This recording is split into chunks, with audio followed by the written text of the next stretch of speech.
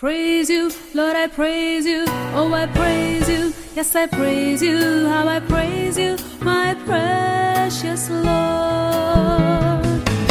I love you, Lord, I love you. Oh, I love you. Yes, I love you, Lord, I love you, my lovely Lord. You are worthy, Lord, you're worthy. So you're worthy, so worthy. Oh, you're worthy, most holy Lord. Oh, the heavens and the earth, oh, they all shout and proclaim. Oh, there's none like you, Almighty God. Oh, the trees of the fields, they clap and rejoice. Oh, they sing to you, Almighty God. Oh, they bow their knees before you. Oh, they bow their knees before you.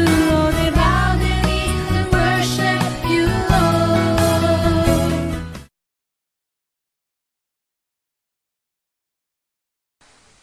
We're going to read from the book of John, chapter 4. யோவான் 4ஆம் அதிகாரத்திலிருந்து நாம் வாசிக்க போகிறோம். This is a known story that we read in the New Testament. புதிய ஏற்பாட்டிலிருந்து நாம் வாசிக்கிற அந்த உவமானம். This is about the Samaritan woman who came to the well, who met Jesus. இந்த பகுதியிலே சமாரியானா ஸ்திரீ இயேசுவினிடத்தில் வந்து பேசுவதை குறித்து நாம் பார்க்க போகிறோம். Even though this is a known passage, the Lord wants to speak to us in a very special way.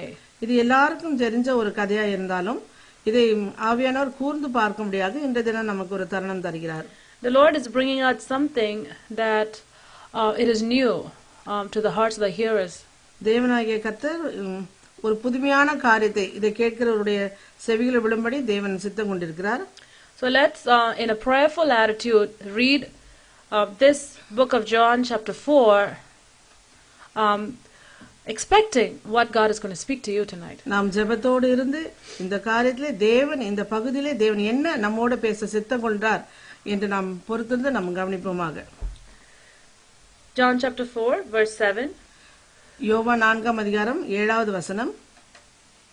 Let's read from verse 6. 6ஆம் வசனத்திலிருந்து நாம் வாசிப்போம். Now Jacob's well was there. Jesus, therefore, being wearied with his journey, sat thus on the well, and it was about the 6th hour. There cometh a woman of Samaria to draw water. Jesus saith unto her, Give me to drink. Verse 8. For his disciples were gone away unto the city to buy meat. Then saith the woman of Samaria unto him, How is it that thou, being a Jew, askest drink of me, which am a woman of Samaria? For the Jews have no dealings with the Samaritans. Jesus answered and said unto her, If thou knewest the gift of God, and who it is that saith to thee, Give me to drink, thou wouldest have asked of him, and he would have given thee living water. The woman saith unto him, Sir, thou hast nothing to draw with, and the well is deep. From whence then hast thou that living water? Art thou greater than our father Jacob, which gave us the well, and drank thereof himself, and his children and his cattle?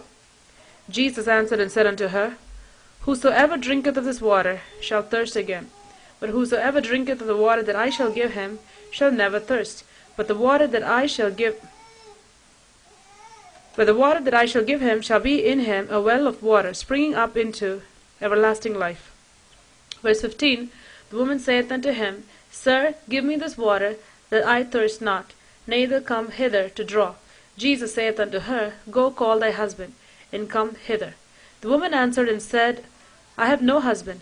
Jesus said unto her, Thou hast well said, I have no husband. For thou hast had 5 husbands, and he whom thou now hast is not thy husband.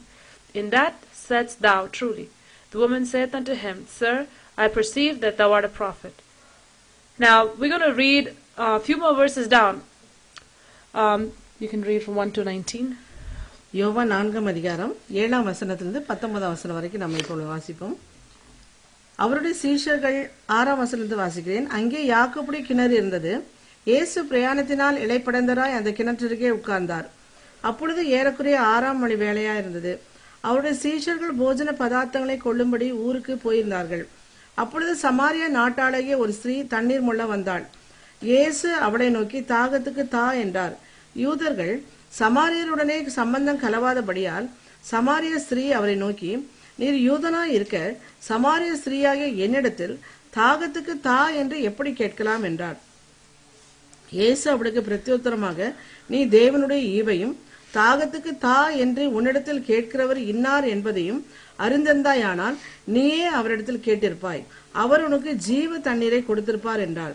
அதற்கு அந்த ஸ்திரீ, ஆண்டவரே, மொண்டு கொள்ள உம்மிடத்தில் பாத்திரம் இல்லையே, கிணறும் ஆழமாய் இருக்கிறதே, பின்ன எங்கே இருந்து உமக்கு தண்ணீர் உண்டாகும்? இந்த கிணத்தை எங்களுக்கு தந்த நம்முடைய பிதாவாகிய யாக்கோபை பார்க்கிலும் நீர் பெரியவரோ?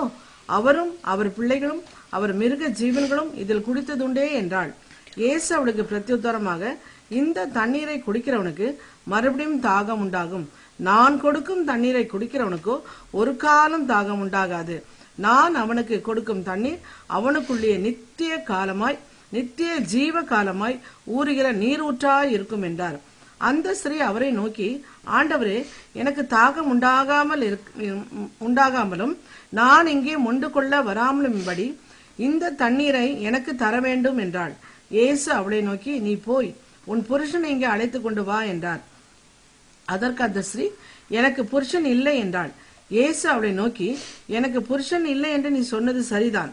எப்படியெனில் 5 புருஷர்கள் உனக்கு இருந்தார்கள், இப்பொழுது உனக்கிருக்கிறவன் உனக்கு புருஷன் அல்ல, அதை உள்ளபடி சொன்னா என்றான். அப்பொழுது அந்த ஸ்திரீ அவரை நோக்கி, ஆண்டவரே, நீ தீர்க்கதரிசி என்று காண்கிறேன். Yes. Verse 20. Our fathers worshipped in this mountain, and ye say that in Jerusalem is the place where men ought to worship. Jesus saith unto her, Woman, believe me, the hour cometh when ye shall neither in this mountain, nor yet at Jerusalem, worship the Father. Verse 22. Ye worship, ye know not what. Ye know what we worship. We know what we worship, for salvation is of the Jews. But the hour cometh, and now is, when the true worshippers shall worship the Father in spirit and in truth. For the Father seeketh such to worship him. God is a spirit, and they that worship him must worship him in spirit and in truth. The woman saith unto him, I know that Messiah cometh, which is called Christ. When he is come, he will tell us all things. Jesus saith unto her, I speaketh unto thee am he.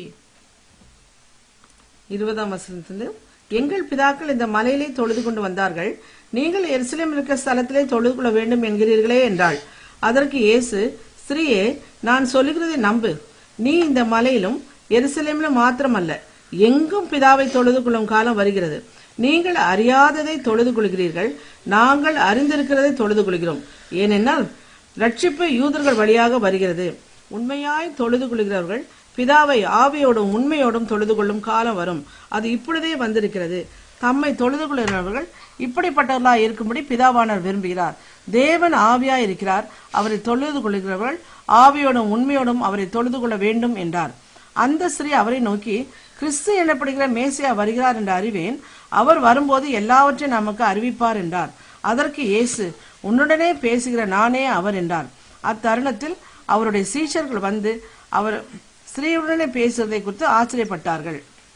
Okay, now the reason why we actually read all these verses is because we really want to know what is in this chapter. இவ்வளவு வசனத்தை நாம் ஏன் வாசித்தோம் என்றால், இந்த அதிகாரத்தில் என்னென்ன காரியங்கள் இருக்கிறது என்று நம்ம அறிந்து கொள்ளத்தக்கதாக வாசித்தோம். Some of us we know the story and some of us we do not know. சிலவர்களுக்கு இந்த கதை தெரிஞ்சிருக்கும், சிலவர்களுக்கு அந்த கதை தெரியாமல் இருந்திருக்கும். I can tell you some story, but we really need to look at the word, what the word of God says about this passage. நான் இந்த கதையை சொல்லி இதிலிருந்து தேவனுடைய நோக்கம் என்ன இருக்கு, தேவன் எதை குறித்து பேசுறார் என்பதை உங்களுக்கு சொல்ல விரும்புகிறேன். So now the focus of this message is not on the entire passage. இந்த நான் இன்றைக்கு நான் சொல்ல போற இந்த காரியம் இந்த பகுதி முழுவதும் அல்ல. We're going to just look at a few verses from this passage. இதிலிருந்து ஒரு குறிப்பிட்ட வசனங்களை நாம் பார்க்க போகிறோம். Now let's read verse 7. 7வது வசனத்தை வாசிப்போம். Verse 7 says, There cometh a woman of Samaria to draw water. Jesus saith unto her, Give me to drink. வசனம் 8 தமிழ்ல. அப்பொழுது சமாரியா நாட்டாளாகிய ஒரு ஸ்திரீ தண்ணீர் முள்ள வந்தாள். இயேசு அவளை நோக்கி தாகத்துக்கு தா என்றார். Now this woman, obviously, she was in need of water. இந்த ஸ்திரீக்கு உண்மையாகவே தண்ணீர் தேவை. So she came to this well to draw water. அவர் தண்ணீர் மொண்டு கொள்ளத்தக்கதாக இந்த கிணத்தருகே வந்தாள். And from this passage we can gather that that's the well she usually goes to drink water, to get water. அவள் எப்பொழுதும் தொடர்ந்து அடிக்கடி இந்த கிணத்திலே போய் தண்ணி எடுக்க போவது வழக்கம். And when she came to this well, at this particular time, she meets the Lord Jesus Christ. ஆனால் இந்த தருணத்திலே அவள் தண்ணீர் மொள்ள சென்றபோது அங்கு இயேசுவை சந்தித்தாள். What the Lord wants to speak to us tonight is, you may be going week after week after week to church, like this woman was going to the well. இந்த ஸ்திரீ தொடர்ந்து அதே இடத்துல போய் தண்ணீர் மொள்ள போவது போல நாமளும் ஒவ்வொரு வாரமாக நாம் சபைக்கு போய் கொண்டே இருப்போம். We can go to Sunday morning service, we can go to Sunday evening service, we can go to Bible study, we can go to Friday meeting, we can go to Saturday meeting, we can listen to radio message, we can have TV, Christian television on all day long, we can have all those things. நாம் சபைக்கு போகிறோம், காலை ஆராதனை போகிறோம், மாலை ஆராதனை போகிறோம், வேதாகம வகுப்பு போகிறோம், தொலைபேசியிலே நாம் நிகழ்ச்சிகளை பார்க்கிறோம், ஆராதனைகளை பார்க்கிறோம், எல்லாவற்றையும் நாம் பார்த்து கொண்டே இருந்தாலும் that shows that just like this woman had thirst, we also have spiritual thirst. அவளுக்கு தண்ணீர் குடிக்க வேண்டும் என்ற தாகம் இருந்தனால் அவள் கிணற்றுக்கு போகிறாள். அதே போல் நாமும் ஆவிக்குரிய தாகம் இருக்கிறதுனால் இந்த ஆராதனையெல்லாம் கலந்து கொள்ள ஓடுகிறோம். But the question tonight the Lord wants to ask us is, have we met Jesus at the well? ஆனால் அவள் இயேசுவை சந்தித்தது போல நாம் போகிற இடத்துல இயேசுவை சந்திக்கிறோமா, அதுதான் கேள்வி. Jesus might be at the well, sitting, waiting for us. இயேசு அந்த கிணற்றிலே உட்கார்ந்து நமக்காக காத்து கொண்டிருக்கிறார். And we go week after week looking for some physical benefit from that well. நாம் அந்த கிணற்றிலே நமக்கு ஏதாவது ஆவிக்குரிய காரியம் கிடைக்குமா என்று சொல்லி நாம் போகிறோம். The purpose why most of us go to the well, the spiritual well, such as prayer or fellowship or church, is we want to be blessed. நாம அதே போல இந்த ஸ்ரீ போனது போல நாம் ஆவிக்குரிய கிணறாகிய சபைக்கும் வேதாகம வகுப்புகளுக்கும் ஜெபத்திற்கும் நாம் போகிறோம் தேவனை சந்திக்கும்படியாக. But the primary motivation is physical need. நம்முடைய முழுமையான நோக்கம் ஆவிக்குரிய தாகம் நமக்கு தீர்க்கப்பட வேண்டும். But the primary motivation most people go to these places is for the physical need to be met. பொதுவாக ஏராளமான பேர் போவது நோக்கம் என்னன்னா அவங்களுடைய ஆவிக்குரிய தாகம் தீர்க்கப்பட வேண்டும். Physical need, சரீர பிரகமான காரியங்கள் அவர்களுக்கு சந்திக்கப்பட வேண்டும். Yes, so some people go to churches so that they can get healed. சபைக்கு சிலர் போகுது நோக்கம் அவங்க சரீரத்தில் ஆரோக்கியம் கிடைக்க வேண்டும். Their parents should get healed. அவங்க பெற்றோருக்கு சுகம் கிடைக்க வேண்டும். Or somebody needs a job. அவங்களுக்கு உறவினர்களுக்கு வேலை கிடைக்க வேண்டும். Or they need peace in their home. அவருடைய வீட்டிலே சமாதானம் நிம்மதி தேவை. Or their son or their daughter needs to get married. அவருடைய மகளோ மகனுக்கோ திருமணம் நடக்க வேண்டும். So or their husbands need some promotion. அவருடைய கணவர்மாருக்கு பதவி உயர்வு வேண்டும். Some people they are not happy that they have one house, they want a second house. சிலருக்கு ஒரு வீடு இருந்தால் பத்தாது இரண்டாவது வீடு வேண்டும் என்ற ஒரு ஆசை இருக்கும். So some people say, okay, I want my children to go abroad. சிலர் என்னுடைய பிள்ளை மேல்நாட்டுக்கு போய் வேலை செய்ய வேண்டும் என்று. So we have all kinds of people coming to the well, which is the spiritual source, that is prayer or fellowship or church, with all kinds of motives, all kinds of reasons. ஆவிக்குரிய கிணறாகிய சபை ஜெபம் இந்த Bible study இதற்குள்ள ஓடுவது நோக்கமே அவருடைய தேவைகள் எல்லாம் இந்த பிரகாரமான தேவைகள் சந்திக்கப்படும் என்பதே. A lot of times what happens is Jesus comes and he sits by the well, but they don't even notice Jesus. அநேக தடவை அந்த ஆவிக்குரிய கிணற்றிலே இயேசு வந்து அமரும் பொழுது இவர்கள் அங்கு இயேசு இருப்பதையே அவர்களுக்கு கவனிக்காமல் இருக்கிறார்கள். Jesus sits on the well. He sits by the well and he asks us one question. இயேசு அந்த கிணறிலே உட்கார்ந்து அவரிடம் ஒரு கேள்வி கேட்க விரும்புகிறார். He wants to ask you a question. உங்களிடத்திலே ஒரு கேள்வி கேட்க விரும்புகிறார். Do you want the living water? உங்களுக்கு ஜீவ தண்ணீர் வேண்டுமா என்று அவர் கேட்கிறார். Do you want the living water? உங்களுக்கு ஜீவ தண்ணீர் வேண்டுமா? This living water that Jesus offers can satisfy your soul as well as your body. இந்த ஜீவ தண்ணீரானது உங்களுடைய ஆவி ஆத்மா சரீரத்தை திருப்தி செய்யக்கூடியதா இருக்கும். And while most of us run just to meet our physical needs met, the Lord Jesus says, I can meet your spiritual and your physical needs. பொதுவாக எல்லாருமே அவங்களுடைய சரீர தேவைகளை சந்திக்கும்படியாக ஓடுகிறார்கள். ஆனால் இயேசு சொல்கிறார், உன்னுடைய ஆவிக்குரிய காரியத்தையும் நான் சந்திக்க போகிறேன் என்று. Let us pause for a minute and examine ourselves. What is my motive to go to the well? அந்த ஆவிக்குரிய கிணறாகிய சபைக்கும் நாம ஜெபத்திற்கும் ஓடுவதன் நோக்கம் என்ன என்று ஒரு நிமிடம் நீங்க சிந்தித்து பாருங்கள். While we are examining ourselves, we're going to see what happens to this woman. நம்மை சோதித்து பார்க்கும் பொழுது இந்த ஸ்திரீக்கு என்ன நடந்தது என்று பார்ப்போம். She met the Lord Jesus Christ. அவள் அந்த இடத்திலே இயேசுவை சந்தித்தாள். And Jesus, he speaks to this woman. He is trying to question her. இயேசு அந்த ஸ்திரீயிடம் பேசி அவளிடம் கேள்வி கேட்கிறார். The first thing Jesus asks from her is, give me water. அவளிடம் ஆண்டவர் கேள்வி கேட்கிறது என்னவென்றால், முதலாவது கேள்வி, தண்ணீர் எனக்கு தா. So now, just looking at this question, we can say, oh, I am going there to get something. Now there's somebody coming and asking me something. நான் அங்கு சபைக்கு போவதன் நோக்கமே எனக்கு ஏதாவது கிடைக்குமா, என்னோட தேவைகள் பூர்த்தி செய்ய முடியுமா என்ற நோக்கத்துக்காக நான் போகிறேன். இவர் என்னிடம் கேள்வி கேட்கிறாரே, எனக்கு வேண்டும் என்று கேட்கிறாரே என்று சிலர் யோசிக்கிறார்கள். So many of us, when we go to church, because our focus is primarily a physical need, we are actually losing our blessing. நம்முடைய முழு நோக்கம் என்ன, சபைக்கு போவதன் முழு நோக்கம் என்னால் நம்முடைய உலக பிரகாரமான காரியங்கள் சந்திக்கப்பட வேண்டும் என்பதற்காகவே அநேக சபைக்கு ஓடுவது நோக்கம். ஆனால் இயேசு அங்க என்ன சொல்கிறார் என்றால், உங்களுடைய ஆவிக்குரிய காரியத்தை நான் சந்திக்க போகிறேன் என்று சொல்கிறார். Here Jesus is talking about a whole different thing and this woman is answering completely different.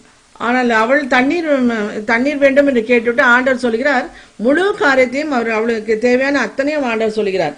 Jesus says that I will meet your needs. இயேசு சொல்கிறார், உன்னுடைய தேவையை நான் சந்திக்க போகிறேன். The water that I will give you, the Lord says, it will satisfy you in every way. நான் உனக்கு கொடுக்க போகிற அந்த ஜீவ தண்ணீரானது உன்னை பூரணமாய் திருப்தி செய்யக்கூடியதா இருக்கும். That is the same thing the Lord Jesus is speaking to us this night. அதே காரியத்தை தான் இன்று இரவிலே தேவன் நம்மோடு பேச விரும்புகிறார். The Lord says, the life that I can offer to you will satisfy you in every way. நான் உனக்கு கொடுத்திருக்கும் இந்த வாழ்க்கையிலே நீ திருப்தியாக வாழ வேண்டும் என்றே நான் உனக்கு இந்த வாழ்க்கையை தந்திருக்கிறேன். Why are you just coming to me week after week just for your physical needs? ஏன் நீ உன்னுடைய உலக பிரகாரமான காரியம், சரீர பிரகாரமான காரியம் சந்திக்கப்பட வேண்டும் சொல்லி அதையே நோக்கமா இருக்கிறாய்? Look to the Lord Jesus Christ for your spiritual needs, and the Lord says He will meet your spiritual and your physical needs. உங்களுடைய ஆவிக்குரிய காரியங்கள் சந்திக்கப்பட வேண்டும் என்று சொல்லி நீங்கள் இயேசுவை பாருங்கள். இயேசு உங்களுடைய ஆவிக்குரிய காரியத்தை சந்திப்பார். Now when we see verses 9 to 25, we're not going to read that, we already read that. When we read from verse 9 to 25, we see a conversation that's going on between Jesus and the Samaritan woman. 19 வசனத்து 25 வசனம் வரைக்கும் இயேசுவுக்கும் அந்த சமாரிய ஸ்திரீக்கும் உள்ள உரையாடலை நாம் இங்கே பார்க்கிறோம்.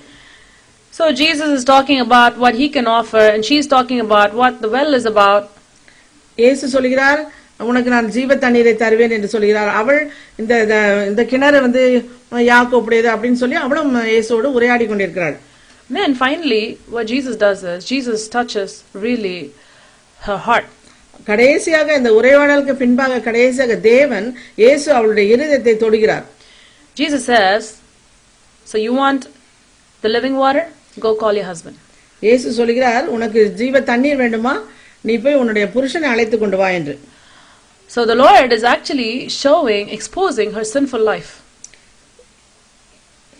இயேசு அவளுடைய இயல்பான வாழ்க்கையை எடுத்து விளங்கப்படுத்துகிறார். God is exposing her sinful life. அவளுடைய பாவமான வாழ்க்கையை தேவன் வெளியே கொண்டு வருகிறார். So many times when you go into God's presence, that's what the Holy Spirit does.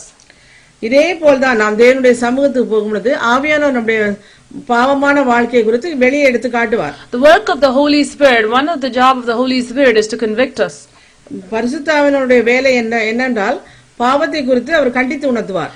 When he convicts us, our job is to repent. அவர் பாவத்தை குறித்து நம்மிடத்தில் கண்டித்து உணர்த்தும் பொழுது நம்முடைய வேலை என்னவென்றால் அறிக்கையிட்டு அதை ஒத்துக்கொள்ள வேண்டும். So that's what is happening with the Samaritan woman. அதே காரியம் தான் இந்த சமாரிய ஸ்திரீயுடைய வாழ்க்கையிலே நேரிடுகிறது. When Jesus said, go call your husband, she is answering something different. இயேசு சொல்கிறார், நீ போய் உன் புருஷனை அழைத்து கொண்டு வான்னு சொன்னால் அவள் வேறு காரியத்தை சொல்கிறாள். So she is giving a very smart answer saying that she does not have a husband. அவள் சொல்கிறார், எனக்கு புருஷன் இல்லை என்று சொல்கிறாள். And when Jesus showed himself as the Almighty God that He knew her entire life, she had nowhere to go after that. சர்வ வல்லமையுள்ள தேவன் இயேசு அங்கே அவளுடைய வாழ்க்கையை விவரித்து சொன்ன உடனே அவளுக்கு ஒன்றும் சொல்ல முடியாமல் அவள் தெரிவித்து நிற்கிறாள். But at this point, there are two classes of people. இந்த இடத்திலே ரெண்டு விதமான ஜனங்கள் இருக்கிறார்கள். One group of people will say, okay, I know that you know my life, now what do you want from me? ஒரு ஒரு ஒரு குறிப்பிட்ட ஜனங்கள் என்ன சொல்கிறார்கள், ஆமா என்னுடைய வாழ்க்கை அப்படிதான் இருக்கிறது, அதை நான் என்ன செய்ய முடியும் என்று சொல்கிறார்கள். There are other group of people, they say, okay, you know my life, I'm surrendering myself to you.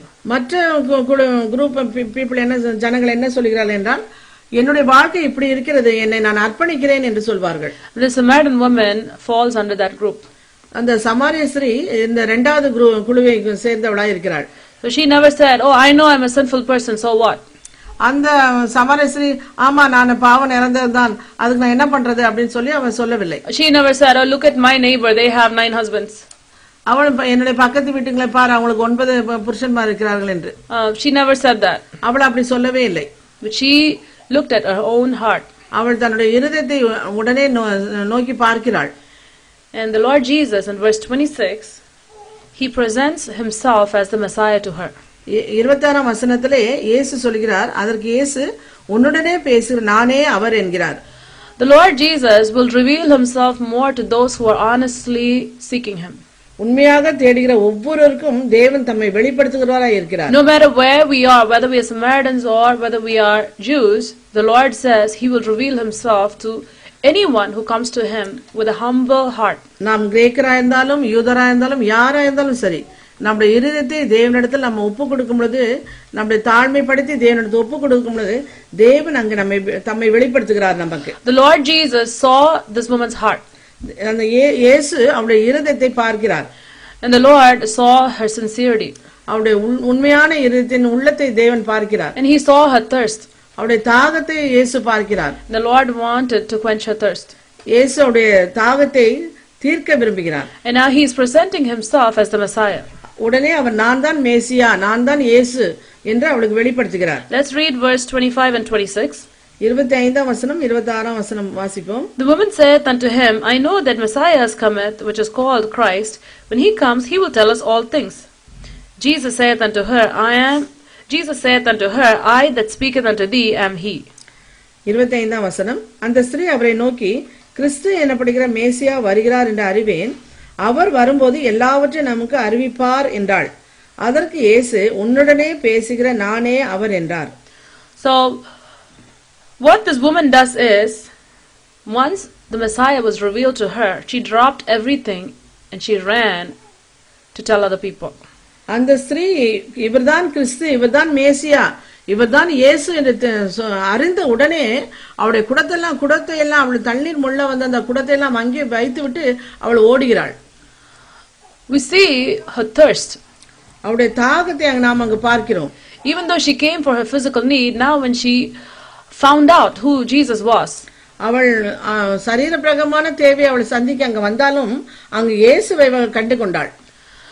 She did not go back and she said, Lord, let me first draw water, let me go home and think about it. அவள் இயேசுவின் ஆண்டவரே, நான் இப்ப தண்ணி மூலம் வந்திருக்கேன், நான் தண்ணியை மொண்டுட்டு நான் வீட்டுக்கு போயிட்டு அதுக்கு பிறகு நான் யோசி சொல்றேன் அப்படின்னு அவ சொல்லல. She never said that. அவள் அப்படி சொல்லவே இல்லை. Her heart was so open to the Lord, she dropped everything and she ran. அவள் இயேசுதான் இவர்தான் இயேசு அறிந்த உடனே அவள் அந்த குடத்தை எல்லாம் வைத்து விட்டு ஓடுகிறாள். The Spirit of the Lord is asking us a question. ஆவியானவர் நம்மோடு ஒரு கேள்வியை கேட்க விரும்புகிறார். When Jesus is presented to us, what is our reaction? இயேசு நான் தான் இயேசு என்று நாம் ஒவ்வொரு முன்பு வந்து நின்னால் நாம் என்ன செய்ய போகிறோம்? And God has appeared to us in many different ways. இயேசு ஒவ்வொருத்தருக்கும் ஒவ்வொரு வகையிலே தன்னை வெளிப்படுத்தி கொண்டிருக்கிறார். God, when the Lord gives us a revelation about Himself, how do we handle it? தன்னை குறித்து அவர் வெளிப்படுத்தும் பொழுது நம்ம அதை எப்படி அதை விளங்கப்படுத்த போகிறோம்? What is our response to the Lord Jesus Christ? நம்முடைய பொறுப்பு என்ன அவரை குறித்து? அவருடைய பதில் என்ன நாம் அவருக்கு திருப்பி சொல்வதற்கு? Do we act like the Samaritan woman? அந்த சமாரிய ஸ்திரீயை போல நாம் நடந்து கொள்ள போகிறோமா? Are we going to say, Lord, I don't care about water anymore, I care about you? பழைய வாழ்க்கை குறித்து நான் கவலைப்பட போகிறதில்லை, நான் உம்மிடத்தில் நான் வருகிறேன் என்று சொல்ல போகிறோமா? Even if I don't take my water that I need to take it home, Lord, I'm going to drop this. I'm going to run to tell my people about you. நான் தண்ணி எடுக்க வந்திருந்தாலும் எனக்கு தண்ணியை நான் கொண்டு அவசியமில்லை என்று சொல்லி அவள் குடத்தை அங்கே வைத்துவிட்டு அவள் தன்னுடைய ஜனத்தார் இடத்தில் ஓடுகிறாள் இயேசுவை பற்றி சொல்ல. That shows a heart that is touched by Lord Jesus Christ. இயேசுவை தொட்டவர்கள் எல்லாருமே அந்த மாதிரி அதே போல் தான் நடந்து கொள்வார்கள். The heart that meets the Lord Jesus Christ will run to tell others about him. யாரெல்லாம் இயேசு கவர்ந்து கொண்டாரோ அவர்கள் எல்லாரும் இயேசுவை பற்றி சொல்வதற்கு ஓடுவார்கள். And we know that this woman became a changed woman. அந்த ஸ்திரீ அந்த தினத்திலே மாற்றப்பட்டதை நாம் இங்கே பார்க்கிறோம். Whoever truly meets the Lord Jesus Christ, their lives will never be the same. உண்மையாகவே இயேசுவால் மாற்றப்பட்டவருடைய வாழ்க்கை பழைய மாதிரி இருக்காது. Their lives must change. அவருடைய வாழ்க்கை முழுவதுமாக மாற்றப்பட்டிருக்கும். And their lives will change. படிப்படியாக அவளது மாறும் வாழ்க்கையானது. So we hear in this woman's life that her life truly changed. இங்கே நாம் பார்க்கிறோம் அந்த சமாசுடைய வாழ்க்கை முழுவதுமாக மாறினது. And Jesus, knowing her heart, knowing her thirst, came just for this one woman. இயேசு அவருடைய தாகத்தையும் அவருடைய தேவையும் அறிந்தவராய் இயேசு அந்த கிணற்றருகே அன்றைய தினம் வந்தார். The Lord says to us this night that he has been speaking to us through different ways. இயேசு சொல்கிறார் அநேக காரியங்கள் விதமாய் நான் உன்னோடு பேசிக்கொண்டே இருக்கிறேன் என்று. We may not all of a sudden see Jesus come sit next to us in our kitchen table. நாம் சமையல் அறை டேபிள் மேசையிலே நாற்காலியிலே இயேசு வந்து உட்கார்ந்து நம்மோடு பேசுவார் என்று நாம் எதிர்பார்க்க முடியாது. But in many ways the Lord talks to us.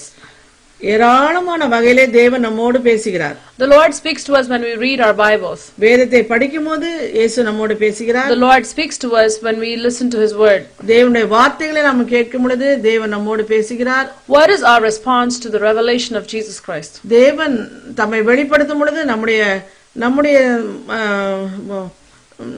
அவருடைய எதிர்பார்த்ததற்கு நாம் என்ன செய்கிறோம்? Do we obey the Lord Jesus Christ? இயேசுவுக்காக நாம் கீழ்ப்படிகிறோமா? Do we say, yes Lord, I will serve you? ஆண்டவரே நான் என்னை அர்ப்பணிக்கிறேன், உமக்காக நான் ஊழியம் செய்வேன் என்று சொல்கிறோமா? Lord, doesn't matter whether I get water or not. I want that living water. எனக்கு தண்ணீர் கிடைத்தாலும் கிடைக்காவிட்டாலும் சரி, எனக்கு ஜீவ தண்ணீர் எனக்கு கிடைத்ததே அது நன்றி ஆண்டவரே நாம சொல்கிறாள். So we have to seek God and his kingdom first. முதலாவது நாம் தேவனுடைய ராஜ்யத்தையும் அவருடைய நீதியையும் தேட வேண்டும். We have to seek the face of Jesus. இயேசுவின் முகத்தை நாம் தேட வேண்டும். We have to seek his face at all times. அவருடைய முகத்தை ஒவ்வொரு நாளும் நாம் தேட வேண்டும். And the Lord is able to satisfy us spiritually and physically. நம்முடைய சரீர பிரகாரமான வாழ்க்கையும் ஆவிக்குரிய வாழ்க்கையும் தேவன் திருப்தி செய்யக்கூடியவராக இருக்கிறார்.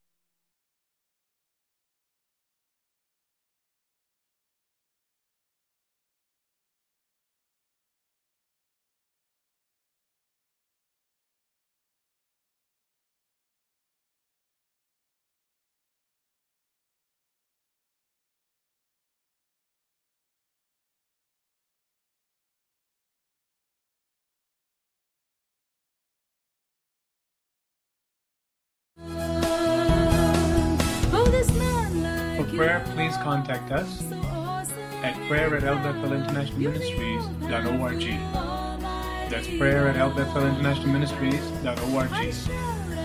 Or you may phone us at 001-845-360-0534. Once again, 001-845-360-0534. You may write us at El Bethel International Ministries, P.O. Box 966, Goshen, New York 10924, USA. On the web, please visit us at www.elbethelinternationalministries.org.